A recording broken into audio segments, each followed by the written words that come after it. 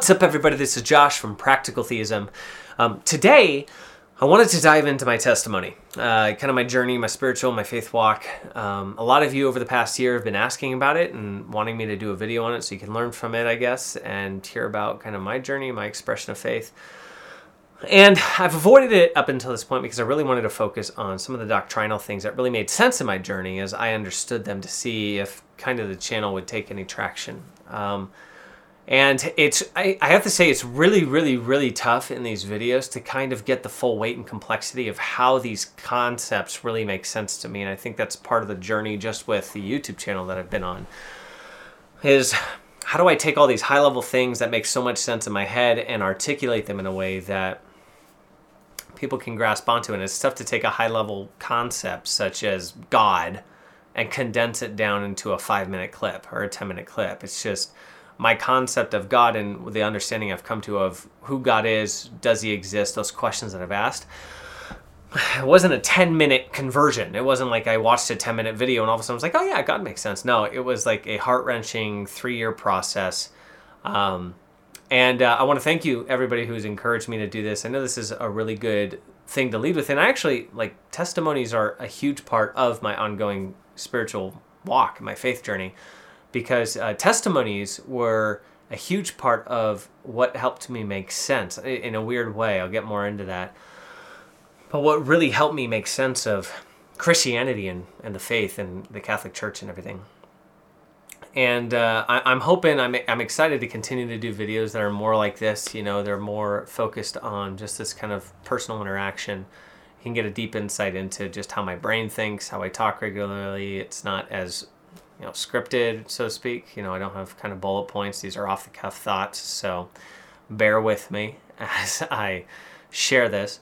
But I really want to break up my, my journey, my spiritual walk, my testimony into 3 different parts. Kind of growing up as a kid, and the faith walk there, moving into the time when I was away from the Catholic Church, reasons why I did that, as well as my understanding and findings of that, and then what eventually became full circle and moving back to Catholicism. So that's the format. Probably be about 2 or 3 of these videos to kind of get through all that. But I'm hopeful to share with you some of my thoughts, some of my heart, and hopefully you are able to find value in it in whatever way you find value. And if you have questions, by all means, please ask. This may or may not be as exhaustive as you want it to be, so definitely ask for clarification, qualification. Yeah, let's do it. So I grew up in a Catholic household, Catholic family. Now this we weren't like the stereotypical hardcore Catholics, in my opinion. We didn't always pray to the saints. We didn't always invoke Mary, the Blessed Mother. We didn't say a bunch of rosaries every single day. We went to Mass every Sunday. We were not daily Mass goers. There were probably even holy days of obligation we missed. I know for a fact there are probably plenty of holy days of obligation we missed. I mean, that was just what it was. We made a point to go to church every single Sunday. Now, save there were a few, especially early on, I remember we didn't go to church. Sometimes we had more loose lines of when would we go to church? But as we got more, I come from a family of 5 boys. As more boys were introduced into the family, my parents definitely made it a lot more of a staple. They recognized that was a big part of what they wanted for the family. So went to Mass every single Sunday. Even on trips, this was a big thing. When we would go away on vacation, it wasn't a time to skirt church. Church was still a local was a thing that we did. And so we'd find a local parish, and then we'd go and we would, we'd do Mass on Sunday. So, and even in the woods, my parents had some, priest friend, Father Valley's out in Bozeman, Montana. I think you're in Bozeman, Father Valley, if you're watching this. Up in Montana, he got moved, but when he was out here, we had a great friendship with him, and he would go camping with us, and then we'd say Mass out in the woods, and it was cool. It was cool. It definitely instilled a habit, of doing that every Sunday, to where when you had a Sunday you didn't go, you felt like you were missing something, like there was something wrong with not going on a Sunday. So you woke up, it never sat well with me just waking up on Sunday and not going to church. Even the days that I didn't go, I was like, man, I feel like I'm missing something. So I think that was just the force of the habit, the habit being there, and all of a sudden when it's not, you're like, what's going on? So we did that. I went through CCD classes, just kind of going through the motions of what a good Catholic kid growing up does. Go through, receive your sacraments, 2nd grade, got my first communion, did first reconciliation. Now, my parents, even with reconciliation and confession, we didn't go all the time, but they did make a point to go twice a year. You went before Easter and you went before Christmas. So the 2 times a year, my parents were like, we're going to confession. So we did. And I went through CCD all the way through the Bible stories and learning more about Scripture, and did the youth programs and confirmation in high school. And I didn't really think much of my faith. It was just the thing that we did. You were part of it. You don't question it much. Partly because you don't necessarily know what to question. And I'll be honest, nothing was really pressing me to the point. It was like I grew up in a very, I would say, even a rare circumstance where I had very loving parents, stayed together. They're still together. Didn't come from a broken family at all by any stretch of the imagination. My dad's been extremely blessed in his career opportunities, which allowed my parents to take care of 5 boys, playing sports. I grew up playing soccer, and I had some friends that were in church, some friends that were not in church. So, and they were the same. They weren't hardcore questioning things. We didn't talk about faith much. We didn't talk about religion much. And I remember growing up in high school, and my parents started throwing Bible studies with some people from the family fellowship group at church, and those were some of our church friends. And while they were doing Bible study downstairs, we were upstairs playing video games or skateboarding or wreaking havoc. Even though my parents would invite us to these Bible studies, we didn't really go. My parents, it was around that time I was in high school where they started getting more into apologetics. And let me see if I have... Yeah, I do have it. Hold on.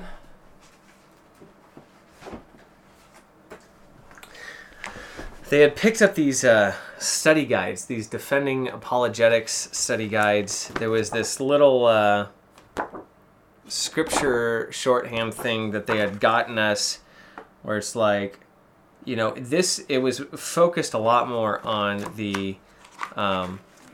interdenominational differences, but how to explain and defend different aspects of the Catholic faith.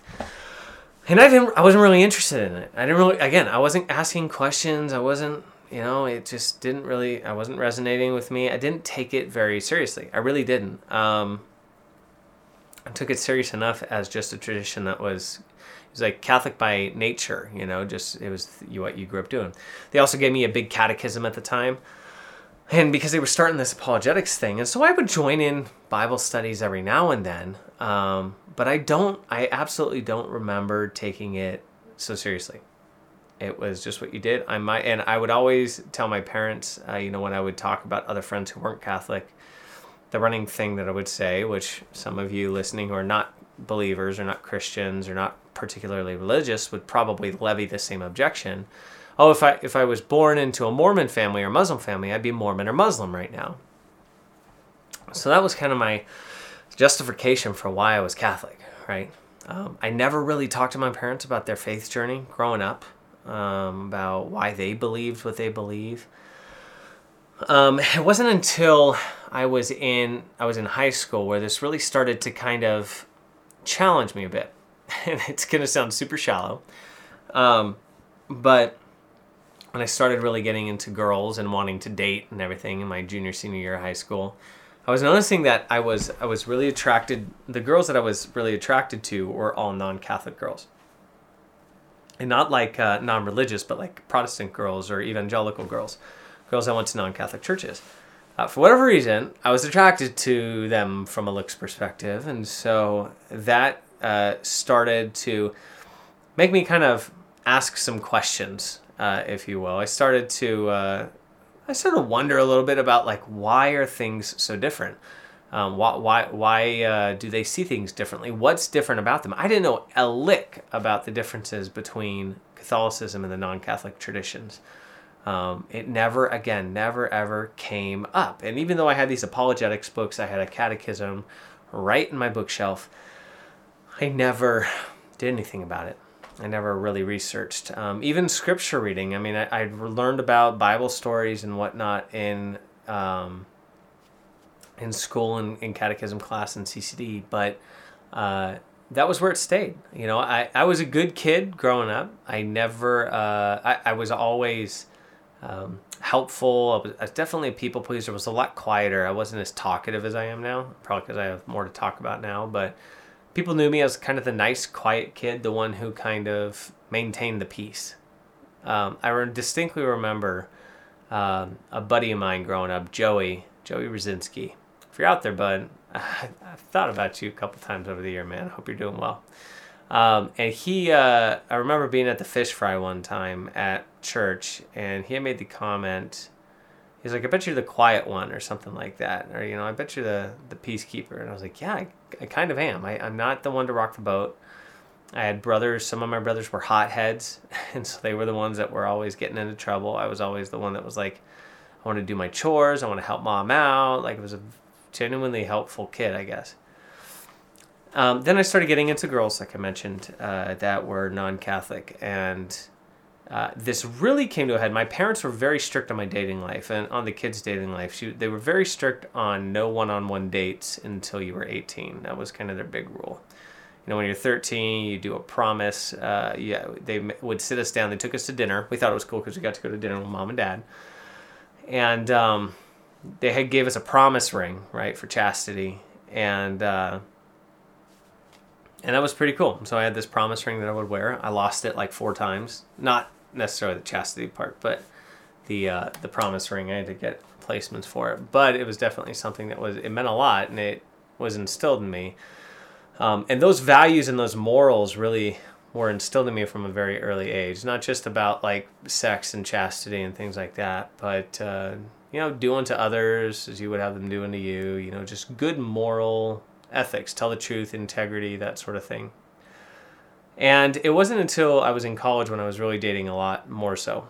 Obviously, I would go out on dates more regularly, and all the girls that I would date, practically all the girls I was dating, were evangelical in nature. And so they would naturally, I remember one of my long-term girlfriends, before my wife, she was going to a Pentecostal church, and I would go with her to her services. And there was only one time she would never really come to Catholic Mass. She just didn't really resonate with her, but I would go to her Pentecostal services. And I loved them. They were great people, and the music was on, and I just loved listening to the worship music, and the preachers were so different than what I would get at at Mass sometimes. And so I just felt like I was being fed more there, right? And that's really important in a minute. And these apologetics books and the catechism are really important too.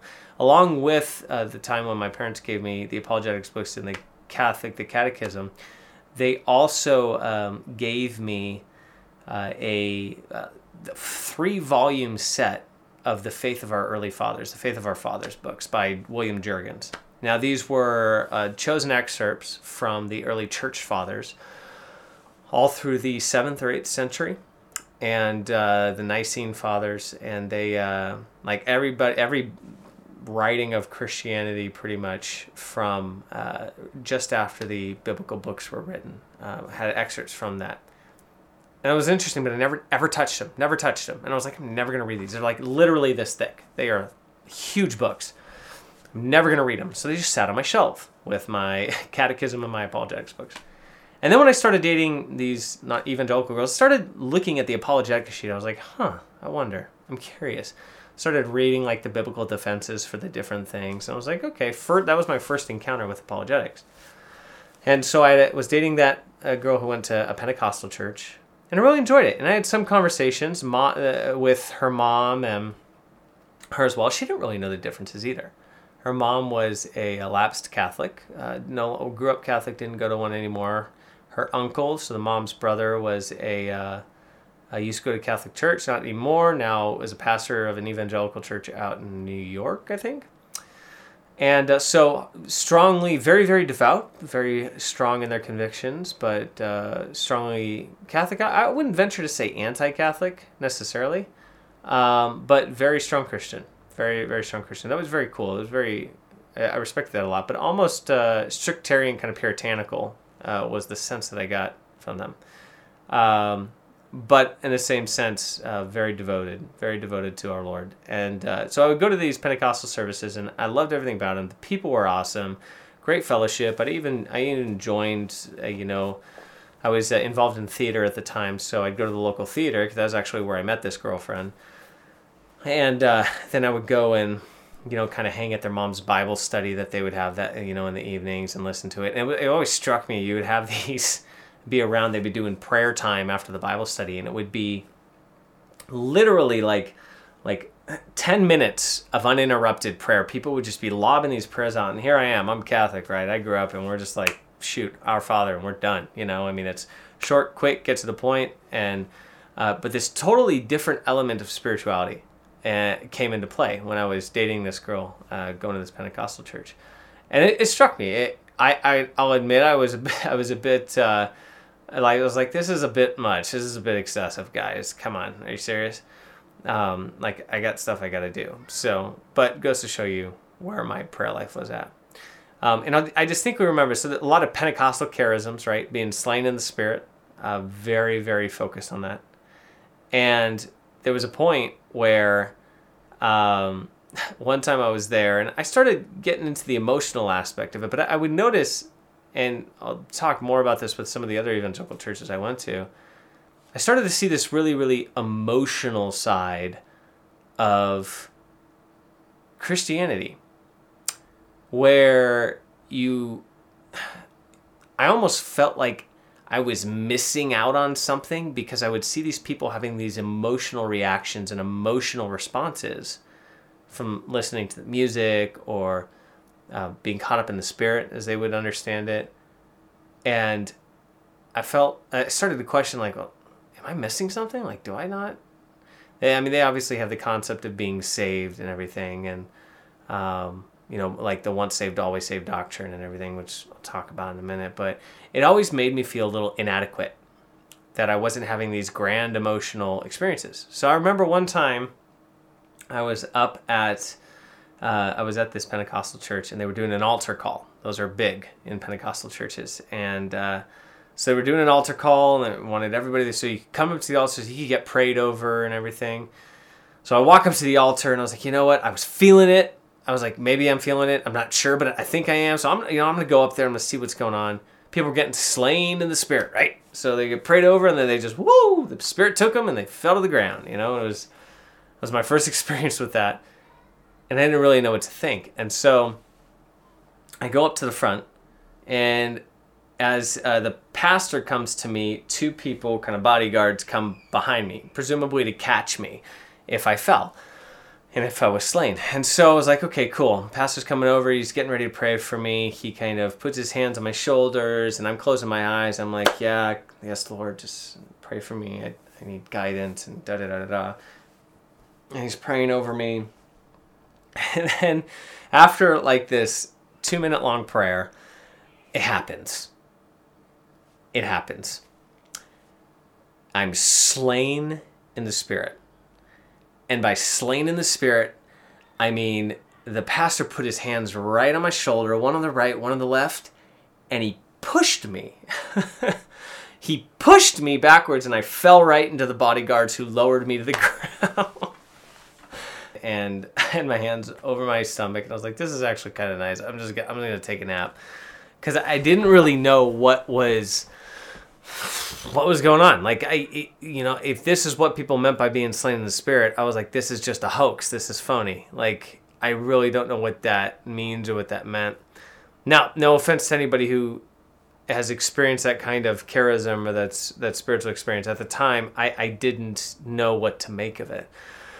And, I wouldn't be able to articulate it as well then as I would later in my journey. But I was hitting on a very fundamental aspect of my journey, which was this idea of the subject of emotional experience, right?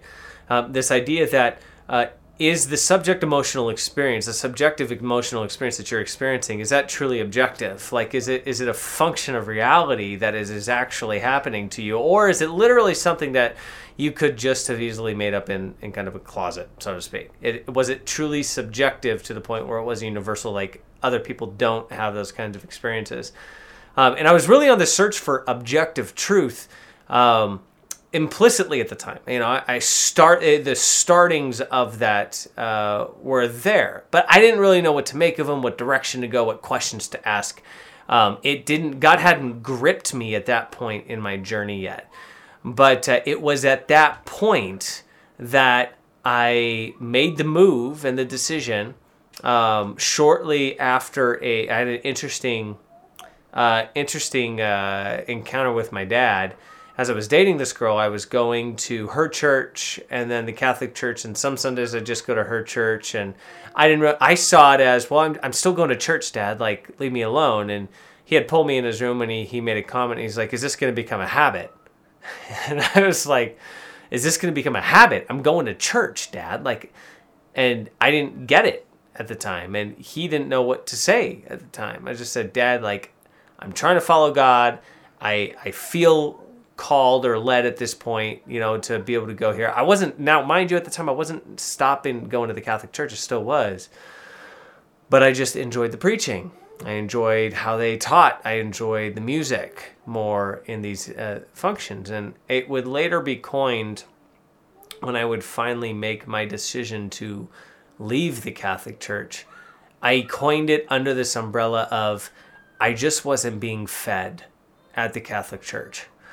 And I felt like I was being fed more at these evangelical churches. And it was at that point, shortly after this girlfriend, I was going to another local congregationalist church, a community church. And it was at that point that I left the Catholic Church. I left under the premise, and the reason why, and this can be really confusing for people, because a lot of people wonder, like, well, why did you leave the Catholic Church? Like, why, you know, it's one true faith, or whatever the reasons are for staying in the Catholic Church. Why did you leave the Catholic Church? And I remember when people would ask me that question, I always felt like I had to stand up for myself. Like I had to justify my reasons for leaving the Catholic Church. And I felt like I always had to defend the Catholic Church too, at the same token. And I felt that way because I didn't really have a good reason to leave. And I suppose it felt kind of shallow. The reason I was leaving was because I felt like the preaching sounded better and spoke to me more. And I felt like the music resonated with me more. It sounds so shallow, like as reasons to leave a church. Like, it sounded stupid when I think about it now in the context of my understanding of the faith. But I always felt like when somebody would ask me, and I would say, well, I have nothing against the Catholic Church. I didn't leave for doctrinal reasons. I have nothing against what they believe. I just left because I felt like I was being led, like the Spirit was leading me here. And I felt like, and I found out later in my journey that you can use that justification for just about anything. Spirit led me to do that. The Spirit told me to do that. And nobody can really put that against you or hold a light against you. I mean, I guess supposedly somebody could if they found it explicitly stated in Scripture, like, you know, don't do that. And if you were actually a believer in the Bible, like, you might take it seriously. But you could justify just about anything in the spiritual life when you use that as your justification.